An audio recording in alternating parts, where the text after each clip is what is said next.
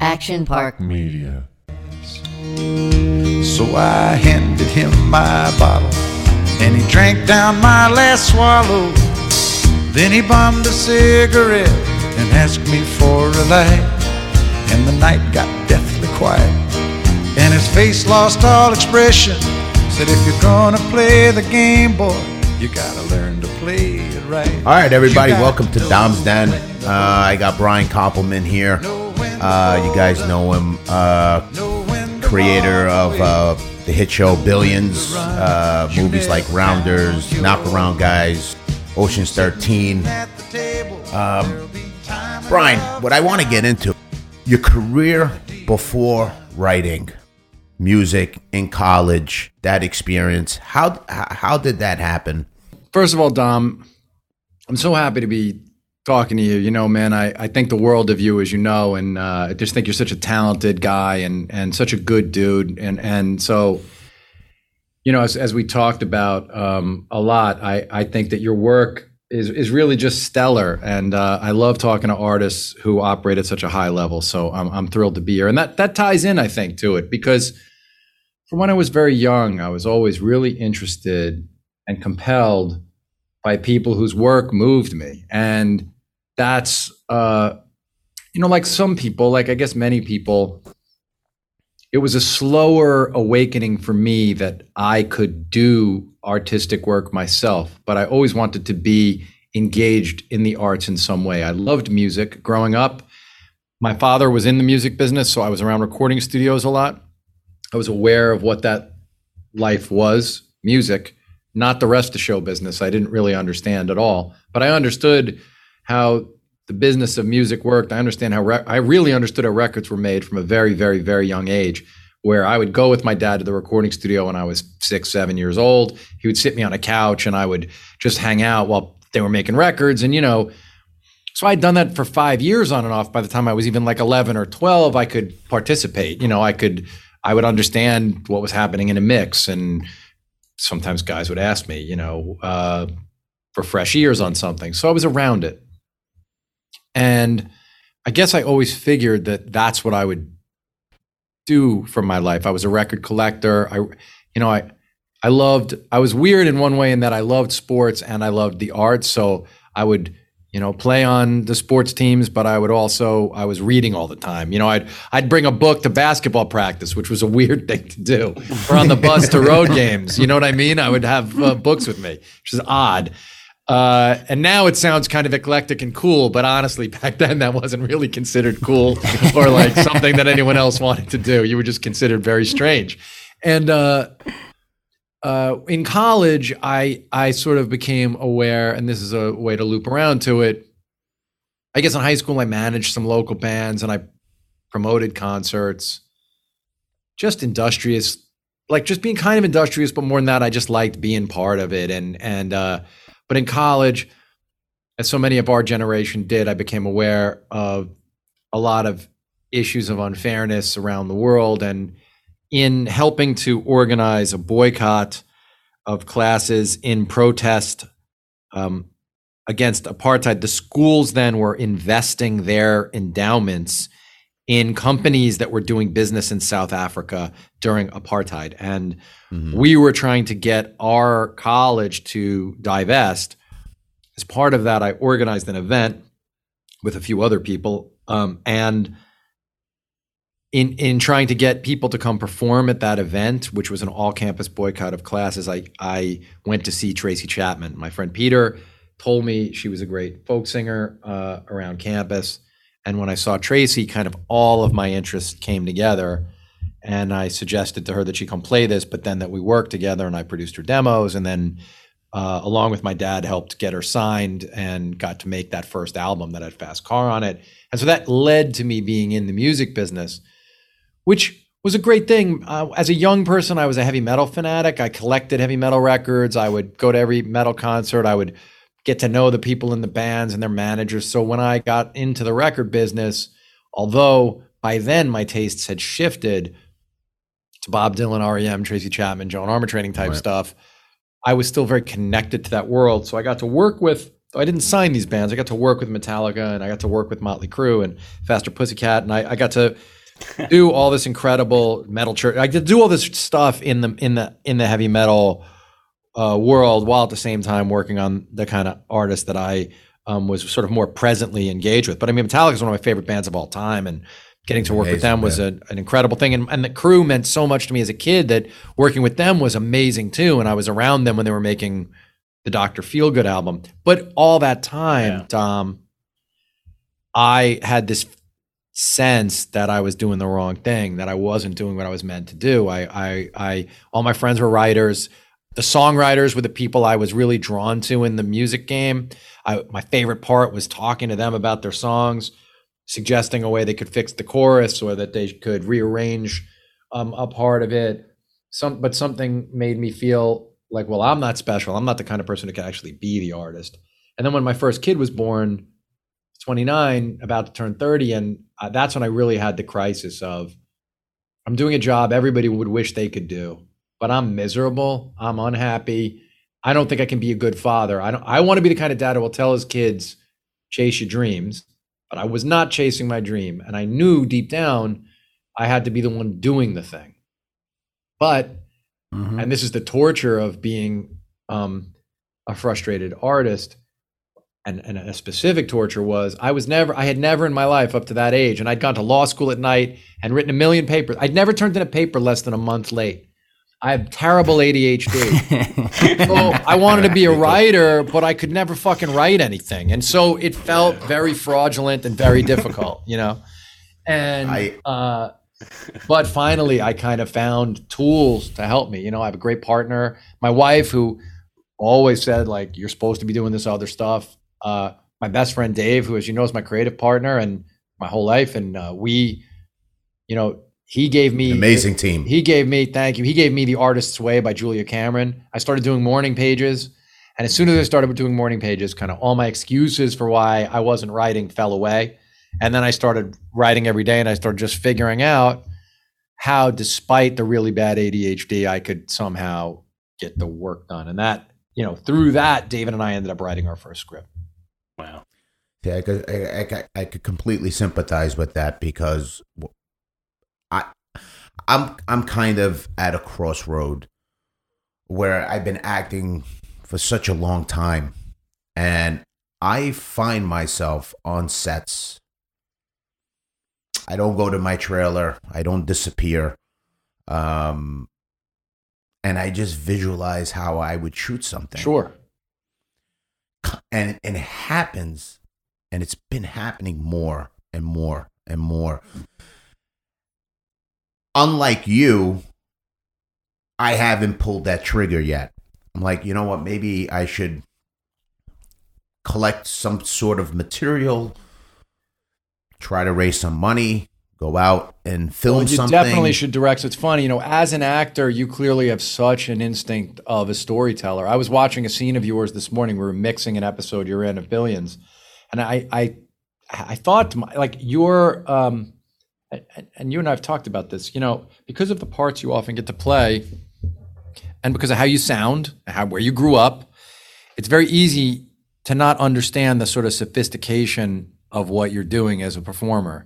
But your understanding of every beat of the scenes you play is a filmmaker's understanding. And that's why you require very little direction. You take direction, great, but you don't require a lot of direction. And I totally understand how you're a filmmaker.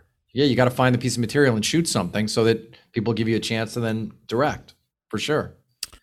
I don't know if you guys are aware of this, but Brian wrote that monologue for me that I put up last summer. Is that the one that Vincent helped you with? Yeah.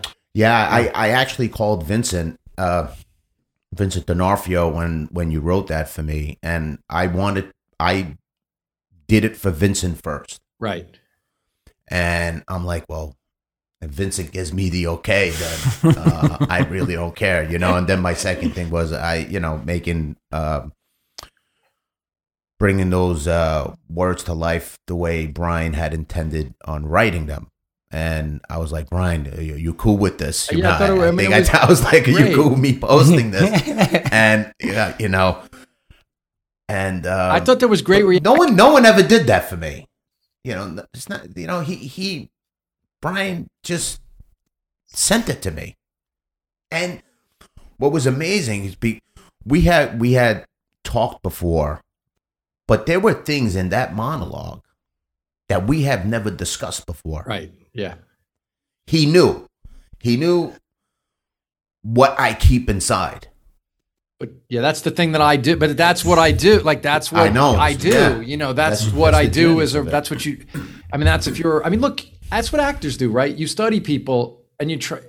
And it's not conscious. Like this is the weirdest part of all that. I hadn't like sat down. Right. What happened was Vincent asked me to write him a monologue, and I wrote him a monologue, and it was so much fun. This was at the beginning of COVID. Vincent was like, "Will you write a monologue for me?" And I've spent a lot of my life thinking about Vincent and his work, and I've known him not well, but the amount of respect I have for Vincent, and I've known him on and off for 20, over. Yeah, sure. I can't see it, but because of my thing. But hold on, what's there? Right. That's I see it now. His book, yeah. So I wrote him the monologue, and it was great. And we did another one. And then, when you and I were talking one day and you said, would you ever do a monologue like that for me? And I was like, I know just what to do. And I was like, yes. But then I didn't put a lot of thought ahead of time. It's just that the way I go through life is while I'm as actors, while I'm in a conversation, I'm not consciously doing this. But it's part of why you become a writer, I think.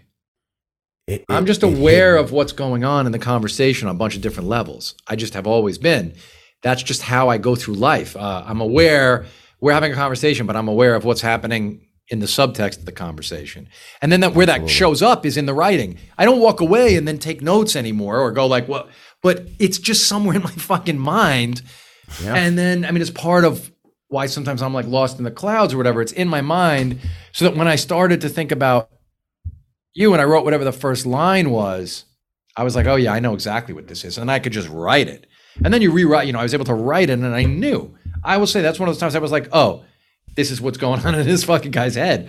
And then I just wrote it a couple, then you go through it. Then the craft is, and the same as an actor, right, Dom? As an actor, you think about what it is, you say the words, you go through whatever your process is, you get loose. But then there's a moment where the artistic impulse, the purity, and then the awareness of the craft, those things come together. So you write a first draft, you then, if you're a professional, you set it down for a minute, walk away, 2 hours later, it depends on the time, next day, you look at it and you go, like, that line feels fake, or that line's not funny enough, whatever. And that's the best part, right? Because now you've done the piece that's very pure, and then you can just, with the other part of your brain that's sort of the real professional craftsperson, you can dive in and tweak it. And it's the same way an actor can. I remember I was on a set with Malkovich once, and he was doing his thing, and he looked at me and he was like, are we on a set? Are we about here? Are we here?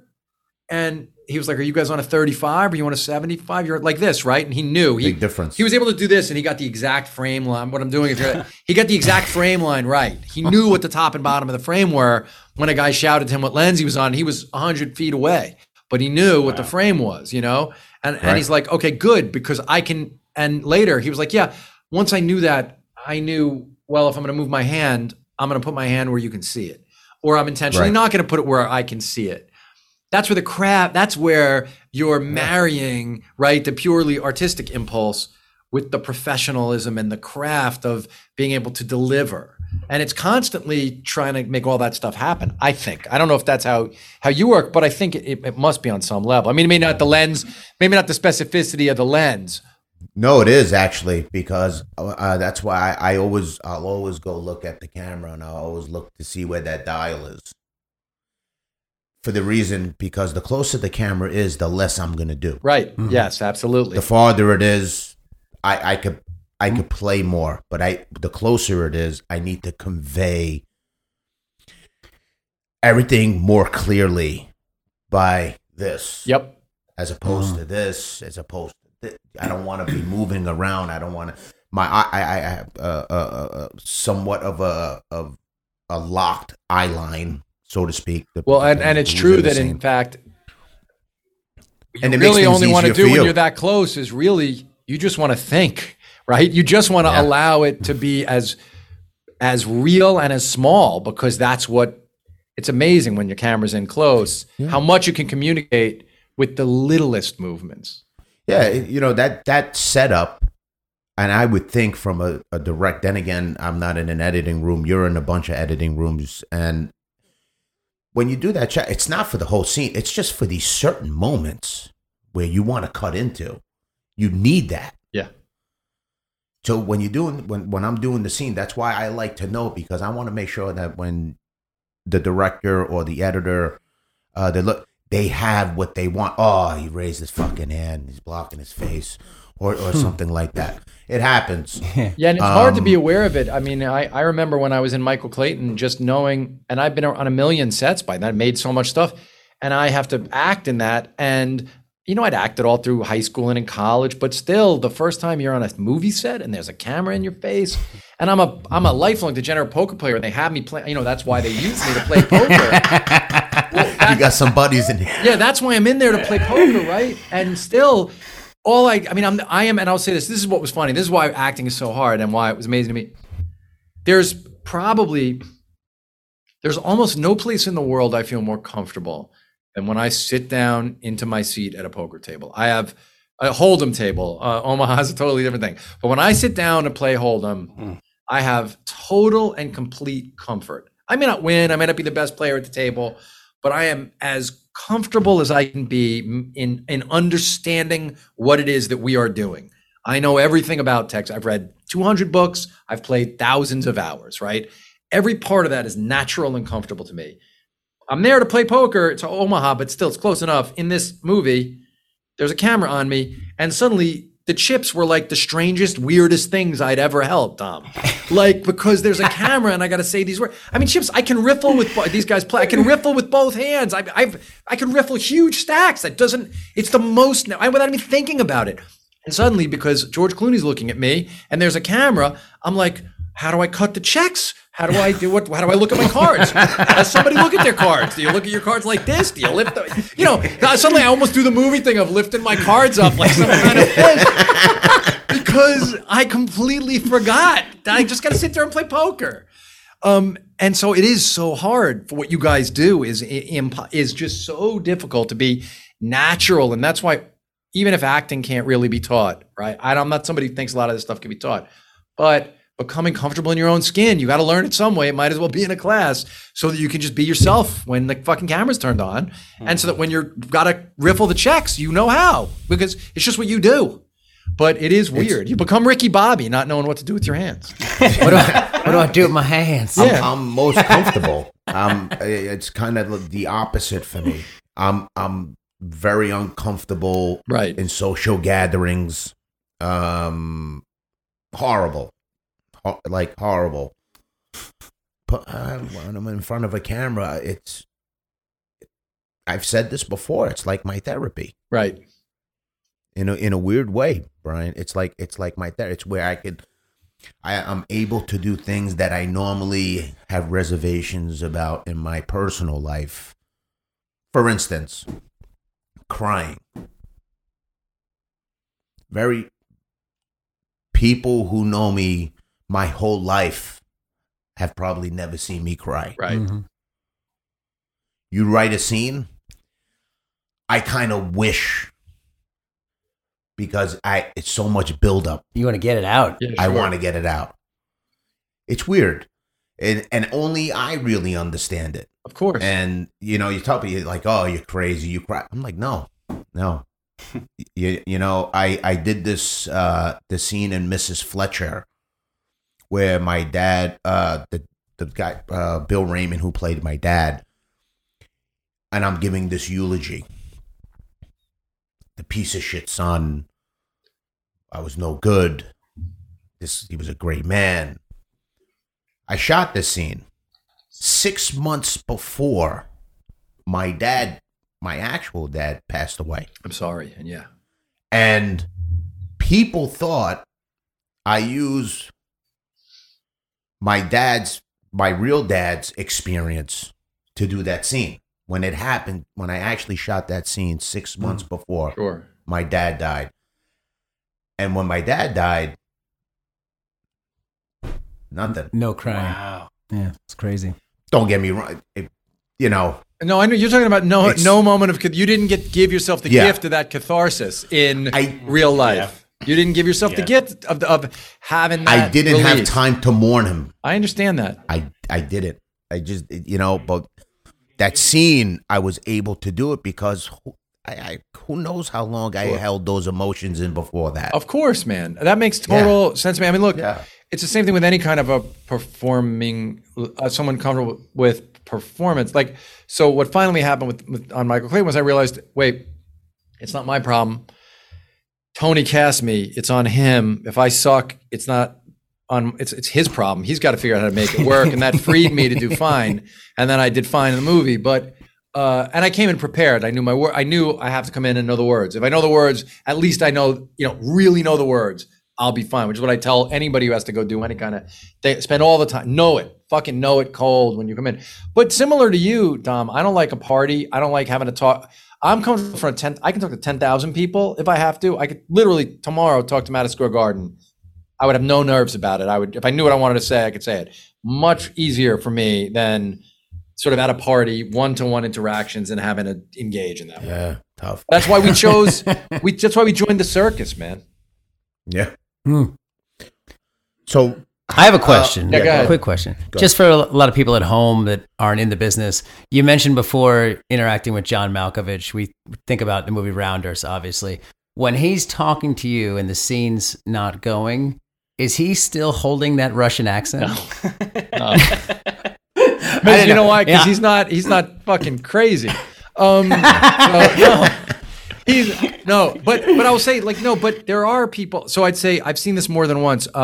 Often an actor who's British but has to carry an American accent through the whole thing, it might just be easier for their head to speak in American English for the whole day.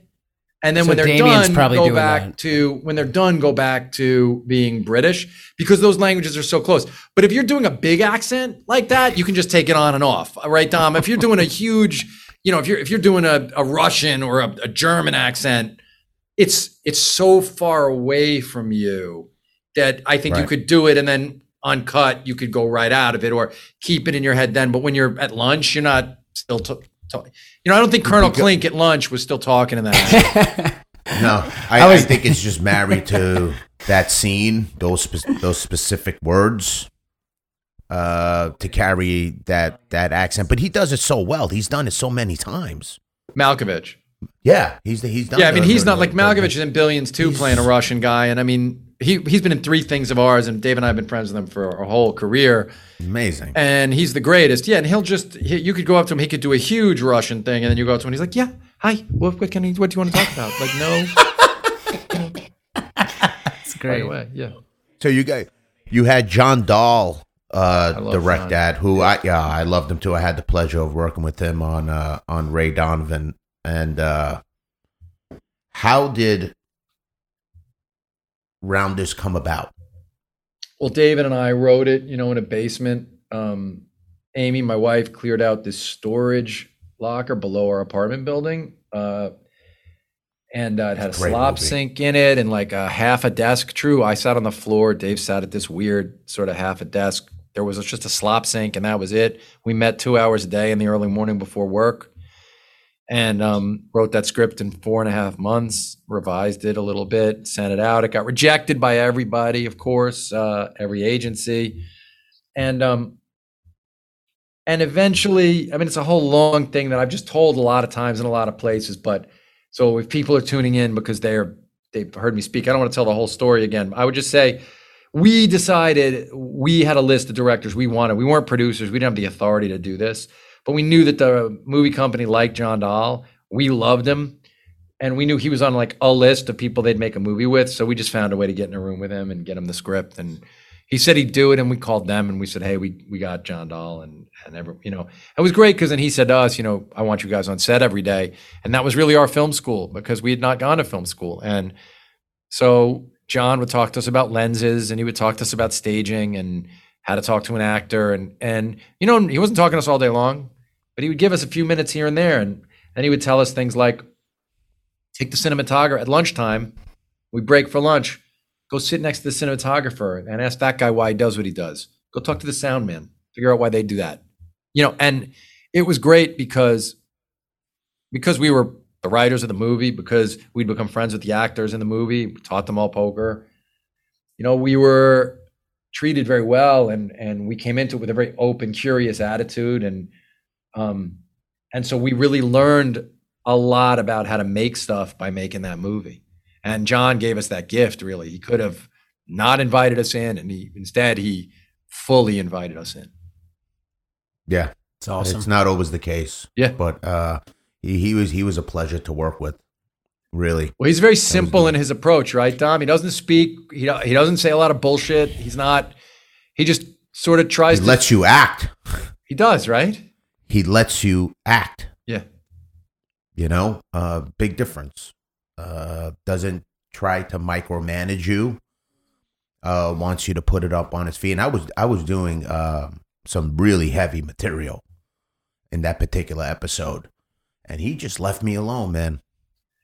Yeah. Is that something that as you got deeper into this career, it became easier to not look for affirmation from the director, to just know that if they're not coming up to you, you're in the pocket and you're getting it done? Because I know some directors will be very effusive. Hey, that was great. Fucking killed it.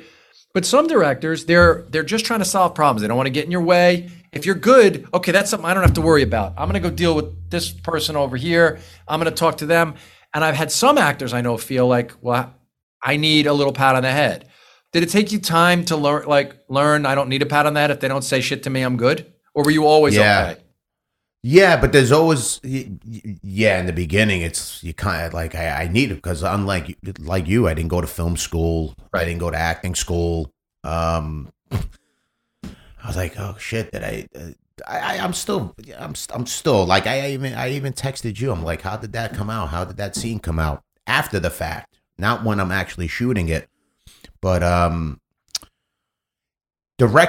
each director has their own way of doing things. For instance, you see them at Crafty, or you see them in the morning, or you see them getting out of the makeup chair and, hey man, it's good stuff yesterday. Right. But they didn't tell you that. They didn't tell you a fucking thing when you were shooting it. Right. But John, when I was shooting that scene, he would come, he's like, okay. He would just say, okay. Because he'd let me be. Right. I didn't move. I didn't move off that couch. Cameras, they were changing cameras, lighting. This person, putting the drinks on the table. I did not move. He did not say, hey, Dom. He kind of protected. I think what he probably said was, just fucking stay clear of him. Right. Work around him. How about Marty? How does Marty give direction? Or how did he give you direction? Marty kind of Marty goes, Marty something like this. So we're shooting a scene, and I have a lot of the dialogue in the scene with Bob and Joe, and he'll come up and say, hey, okay. So what do you think, Bob? You think we'll do what, 3 in a row, 4 in a row? And I'm thinking to myself, hold on, De Niro doesn't have any fucking lines. He doesn't have any lines in this scene. I have all the lines. And you know what? He didn't give me any notes, man. Right.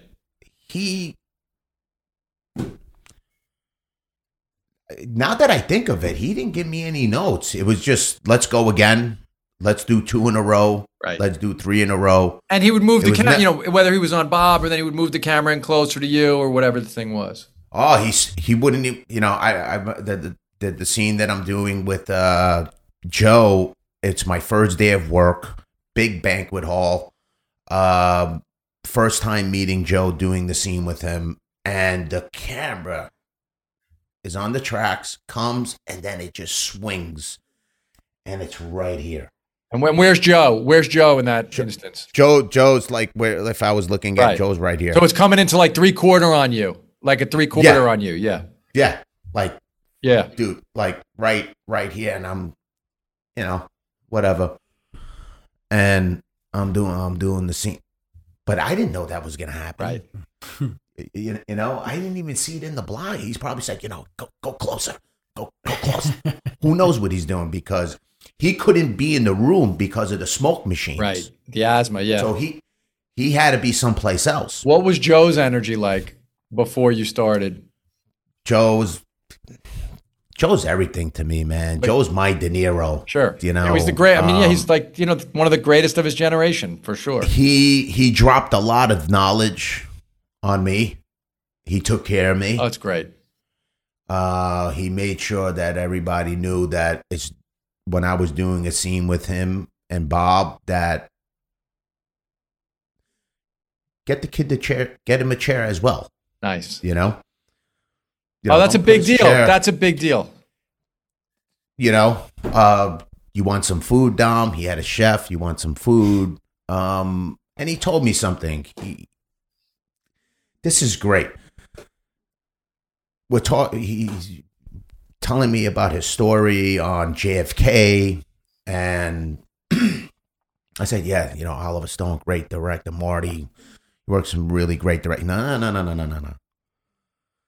Because Marty's not a director; he's a filmmaker.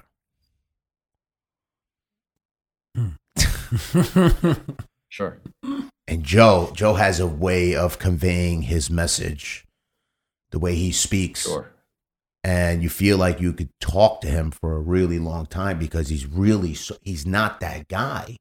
He's not that really rambunctious. He's really, I'm sure he has a short fuse, but when he was talking to me, it was like I was talking to this. I always figured that what Chaz and De Niro got out of him in Bronx Tale at the end of that movie is the closest to who he really is. When he comes in at the end of that movie and he just talks to the kid by the casket, and he just quietly, but with all of that knowledge and life, I always felt like, I bet you that's what that guy's like. It is, Brian. That's him. It's also a guy who's very content with his career, a guy who knows what he's accomplished, a guy who really doesn't need to do it anymore. Also, let me just say for the record, they should go back and find a way to technologically put you in Bronx Tale. It's a shame you're not in that movie. It's a crime. You would have been so good in Bronx Tale. With my first movie.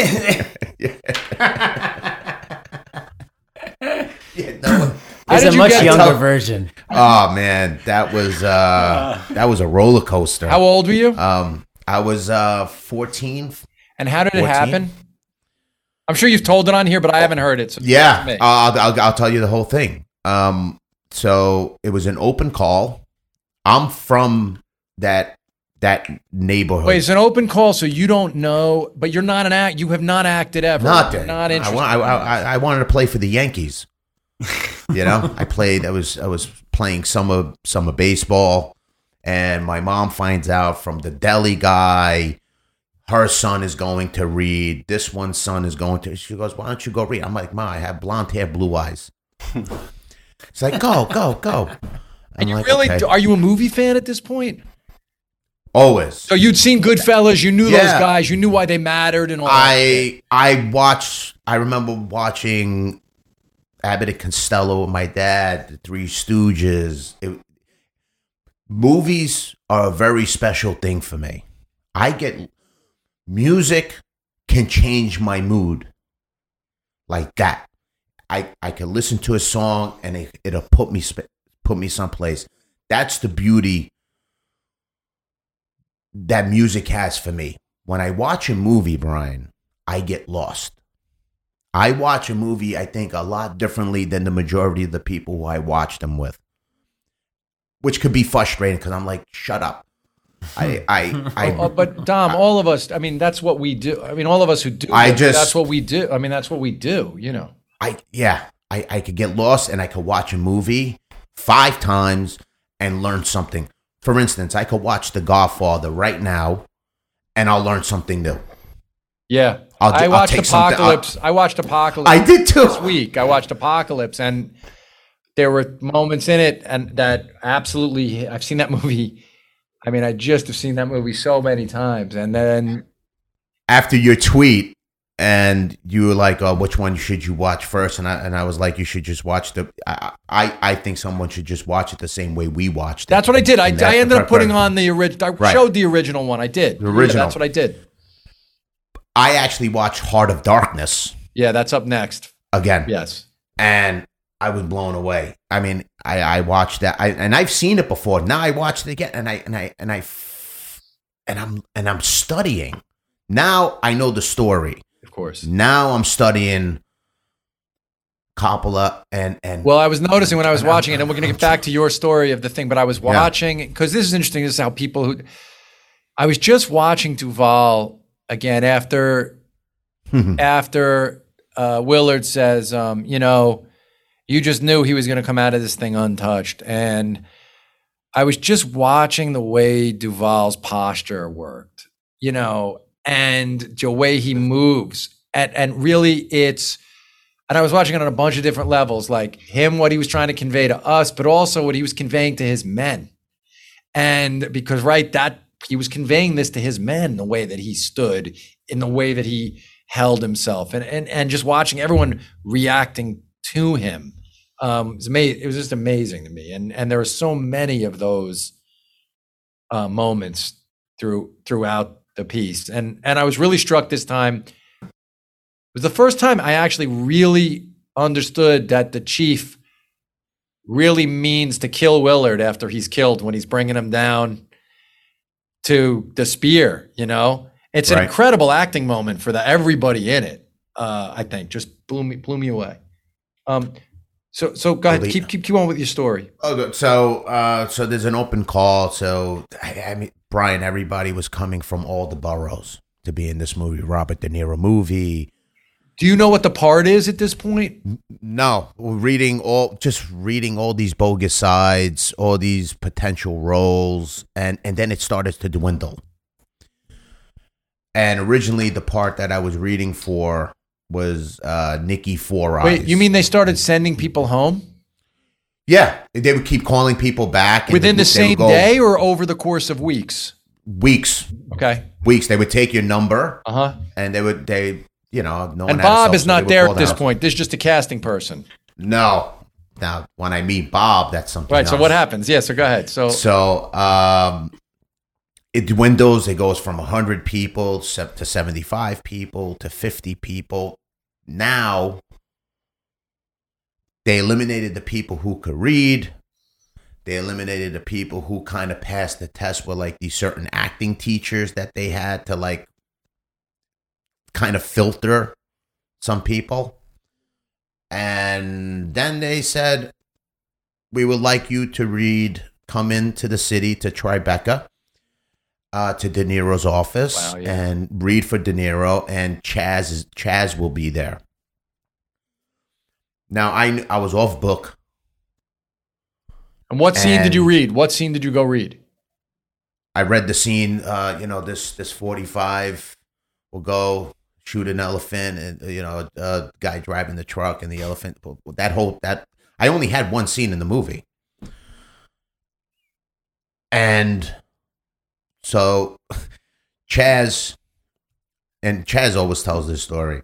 Chaz goes, hey kid, you need time. You need time. De Niro's behind him on the phone, finishing up a phone call. Chaz meets me at the door as soon as I get in the office. Hey kid, you need time? Don't worry. You could read it off the paper and everything. And I'm like, no, come on. I'm ready to go. Are you shitting bricks, or are you confident? No. Not shitting. Well, of course, Chaz doesn't really mean anything yet.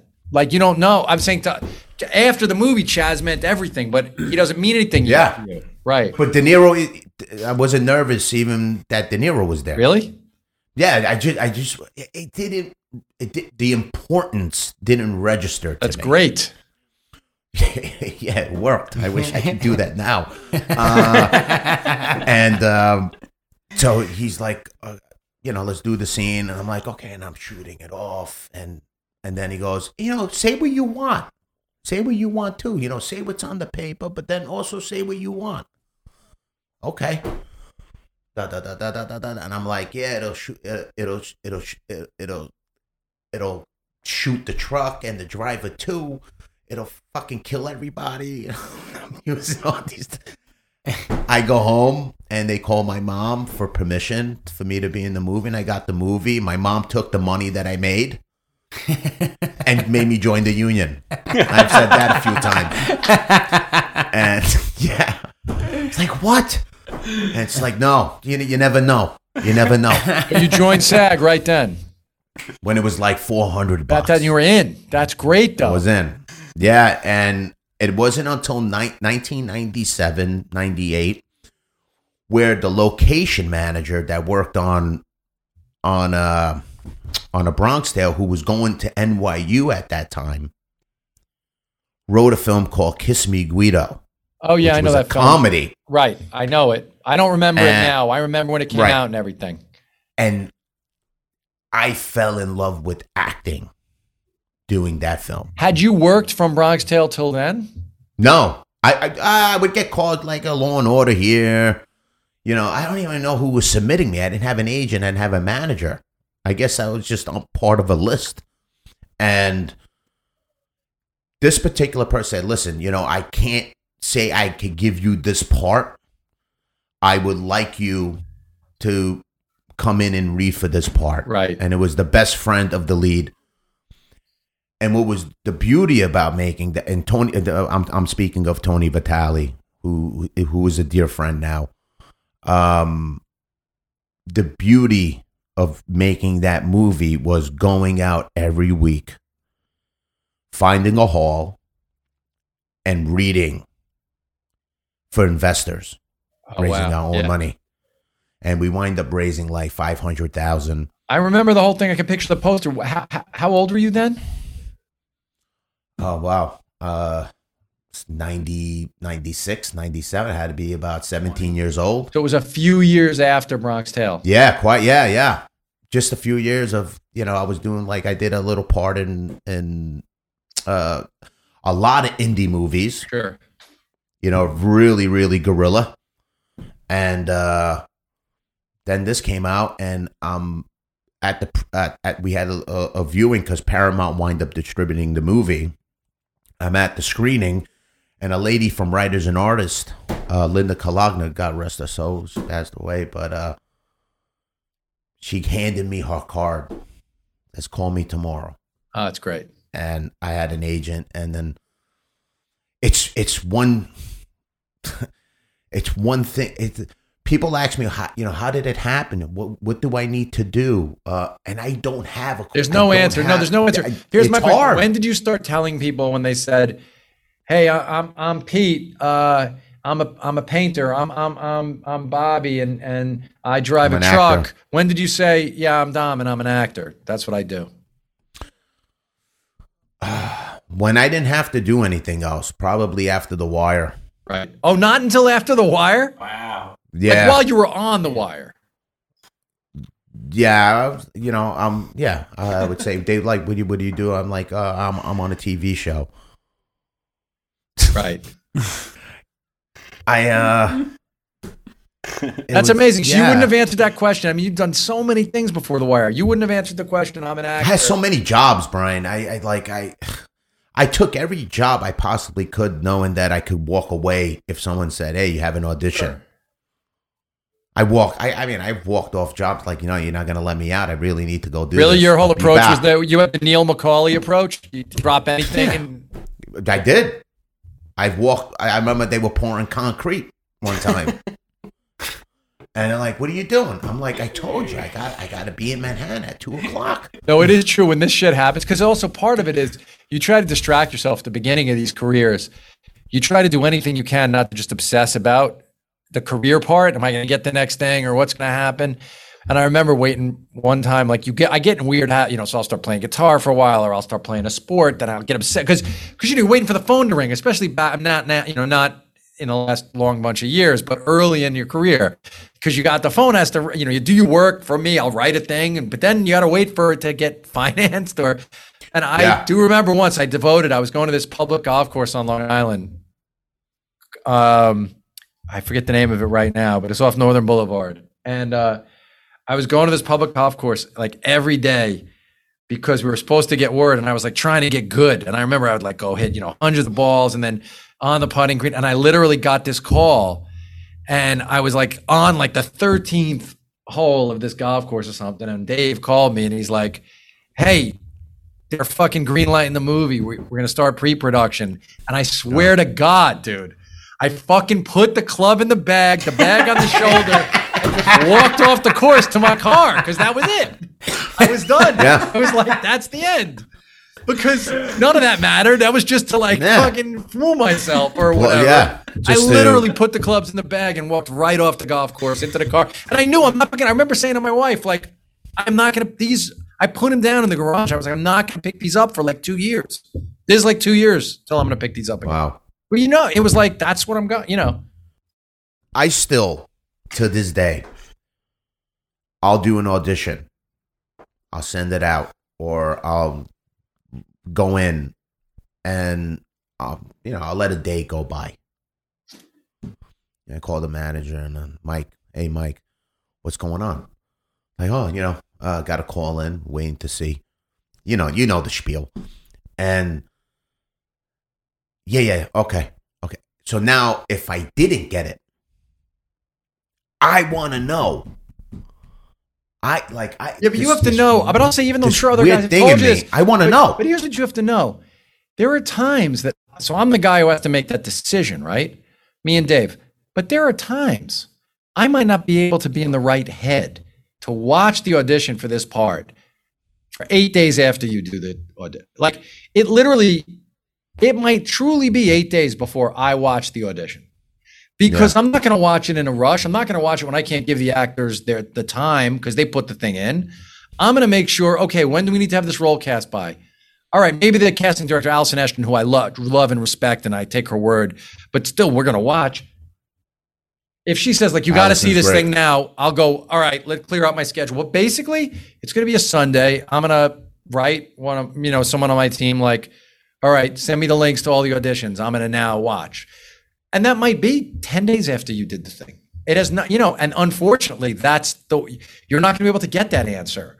And also, we might have just cast somebody who looks like you in 2 roles in a row, and we got to do something else for this part because we want someone taller than you. Or we decided to make, it just has nothing to, especially when you're someone like a top professional like you are. It's just like, are they looking for that in that moment, or are they looking for something else in that moment? Here's the crazy thing about this. This is how sick I am. It's not whether I could wait 10 days for you to tell me. It's that when I finally get the answer and the answer is no, I want to know why. That's the weird thing. Yeah, but the weirdest thing is and no one could ever answer that question. Never get a why. Well, they could answer it. Never get a why. No, there are times you could answer it. A casting director is never going to answer it. No, a casting director is never going to answer it, right? But there are times that, honestly, the answer could be, I'll tell you what it often is. Somebody else came in and they just were the version of it in my head. Yeah. They added to it. They were what was in my head. It doesn't mean they were better. They said the words in the rhythm that was in my imagination. You wrote it. Right. That's just magic, though. And often that's why you'll call somebody back, right? And you'll go, well, here's what I was thinking. Now, on the other hand, Dom, as you know, we wrote the part for you in our show and named the guy Dom. I mean, we wrote it for you. There was no auditioning. We were like, we want Lombardozzi to play this. And we called you. We were like, we're sending you a thing. So that has to also happen where like, all right, someone knows what I do when they reach out for me. So when you're a specific... It's a great feeling. I got to be honest. It's a great feeling when a person like you who runs a show, a successful show, a well-oiled machine, because when I stepped on the set of Billions, and this is the difficult part of being a guest star Yes. on a show. You better know your fucking lines. Oh, yeah. You better know your lines, because chances are you're walking into something that's a well-oiled machine. Everybody knows how everybody else works. You know what they don't know? What you're doing. Yeah. You have to make decisions really quick. That's why when I work with David, when on the last episode, probably the one that you're cutting right now. Yeah. When you and Constable together, yeah. Yes. So generous. Oh, yeah, he's the best. And it was so easy. We're saying, why is this easy? Why haven't we worked together? We worked on something together, but we never actually physically worked. Well, he was together. on The Wire also, but you guys didn't have scenes together. Yeah. Yeah, but it was just there are giving actors. There are actors who work against you. Sure. And there's actors who work with you. Our set, we really don't have actors who work against you. Our set, we have. I'm sure you've been around that. Our actors are incredibly generous and beautiful to each other, and it's a really important part of the whole thing. Is that vibe? It should not be combative. You know. Yeah, the only time Dave and I ever get chippy is if someone comes in unprepared, because Paul's prepared and Damien's prepared and Maggie's prepared and Asia's prepared. Everybody. And Constable's prepared, and so you better. Daniel Breaker's prepared. You better walk on that set ready to fucking go. Have your words. Know the words. The rest of it, look, you could come in and have a take on the performance. That's okay. Well, come in there though and respect everybody enough to know the shit. Respect it. Yeah. My thing is always respect the person who sat down and wrote this, who had the discipline to actually sit down and create this. But it's also because you can find if you know the words and you're not stressing for the words. Well, that's and you can find the character. But look, Brando's the exception. But Brando is so loose and easy; it didn't matter. He could say any words. It doesn't matter because he's so comfortable, right? He's so just embodies it that the words almost don't matter. But not everybody's Marlon Brando. Let's swallow the fly. Yeah. It's so good, but.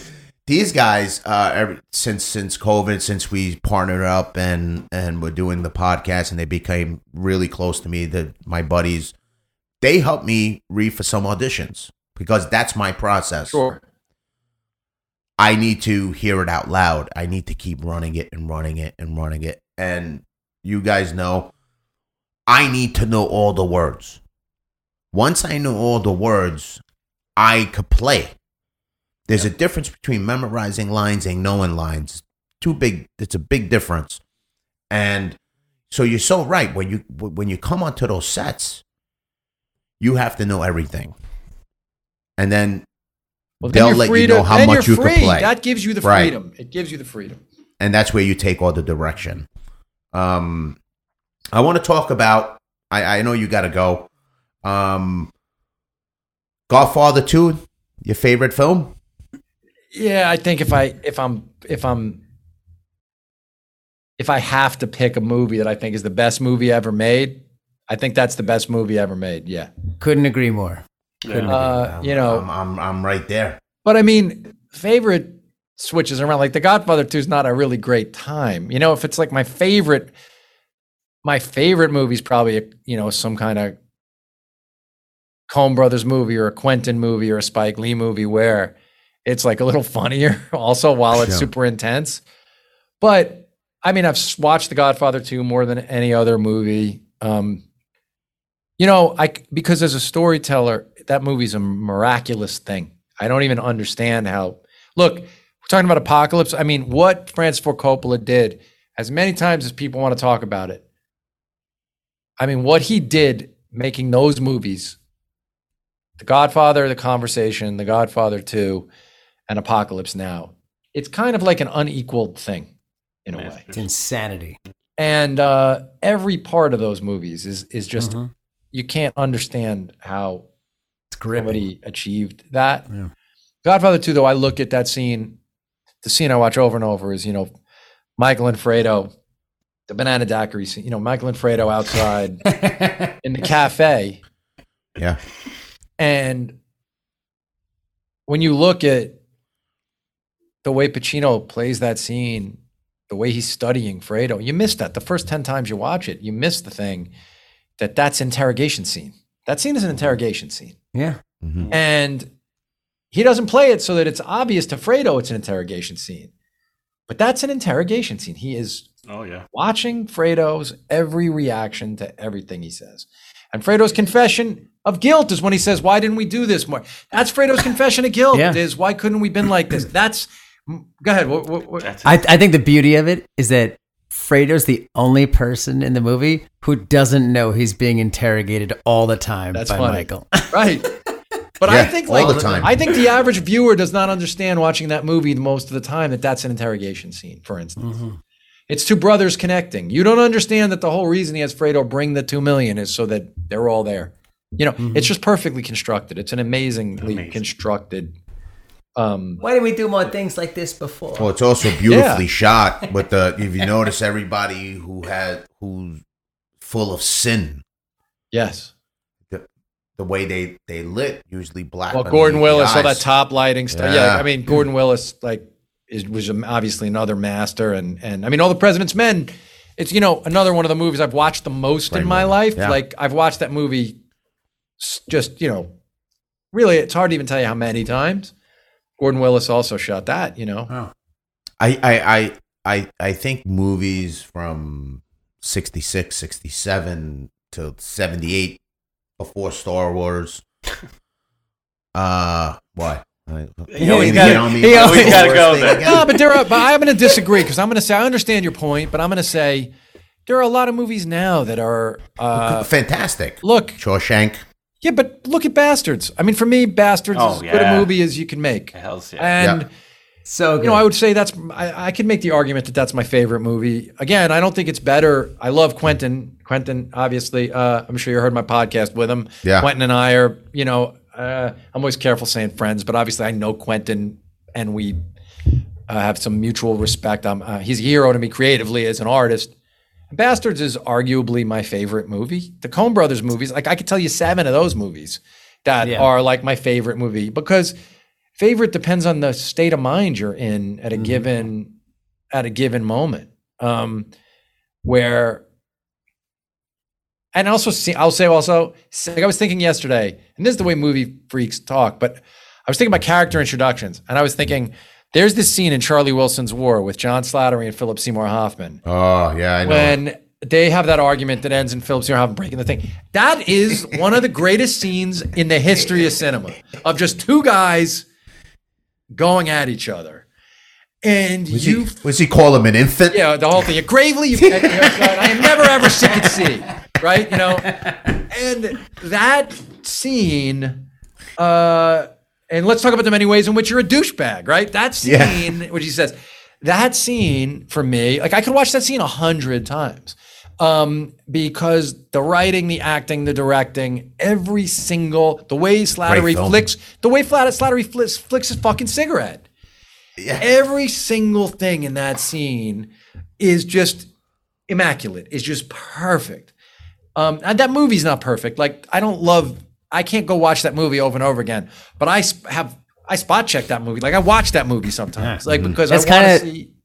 That's kind of how I feel about The Master. Because the movie itself isn't amazing entirely, but those scenes between Joaquin Phoenix and Philip Seymour Hoffman, those dialogue scenes back and forth, when they're talking about just drinking. I think that movie's a masterpiece. I think that movie's a masterpiece. Do you really? It's a masterpiece. Yeah. I saw that movie in the theater the day it came out, and I think it's PTA's favorite film that movie, made. The Master, destroyed me. I walked around the city for just hours and hours, lost and. Yeah, that movie destroyed me, man. I mean, my favorite PTA movie is the one. What's the title, guys? There'll Be Blood. No, I mean I love that. No, it's the one with Daniel Day-Lewis making the clothes. The Tailor. Oh, the Tailor, yeah. Tailor. No, it's called something else. I'm literally blanking on the title right now. Is it the last one he did? No, 2 movies ago. It's Daniel Day-Lewis and. It's just the most beautiful movie. Supposedly Daniel Day-Lewis's last film, right? Yeah, Before perhaps. He said he was going to retire. But I think The Master is incredible. But I know what you mean. Yes, you can watch certain scenes in that movie. I think The Master is hard to watch because it's so disturbing. Like I understand why. You say that, it's just because to go through all that is like just very unfun. It's a punishing. Like Tree of Life. Like I love Tree of Life, the Terrence Malick movie, but I don't like. That's one of my favorite experiences of seeing a movie in a theater. But I won't. I watched that movie one time. I don't want to put myself through that experience. Maybe I'll watch this. Tough movies. Was it Phantom Thread? Yeah, that's the one. Phantom Love Thread. that Yeah, movie. yeah. Guys, we're good. Yeah.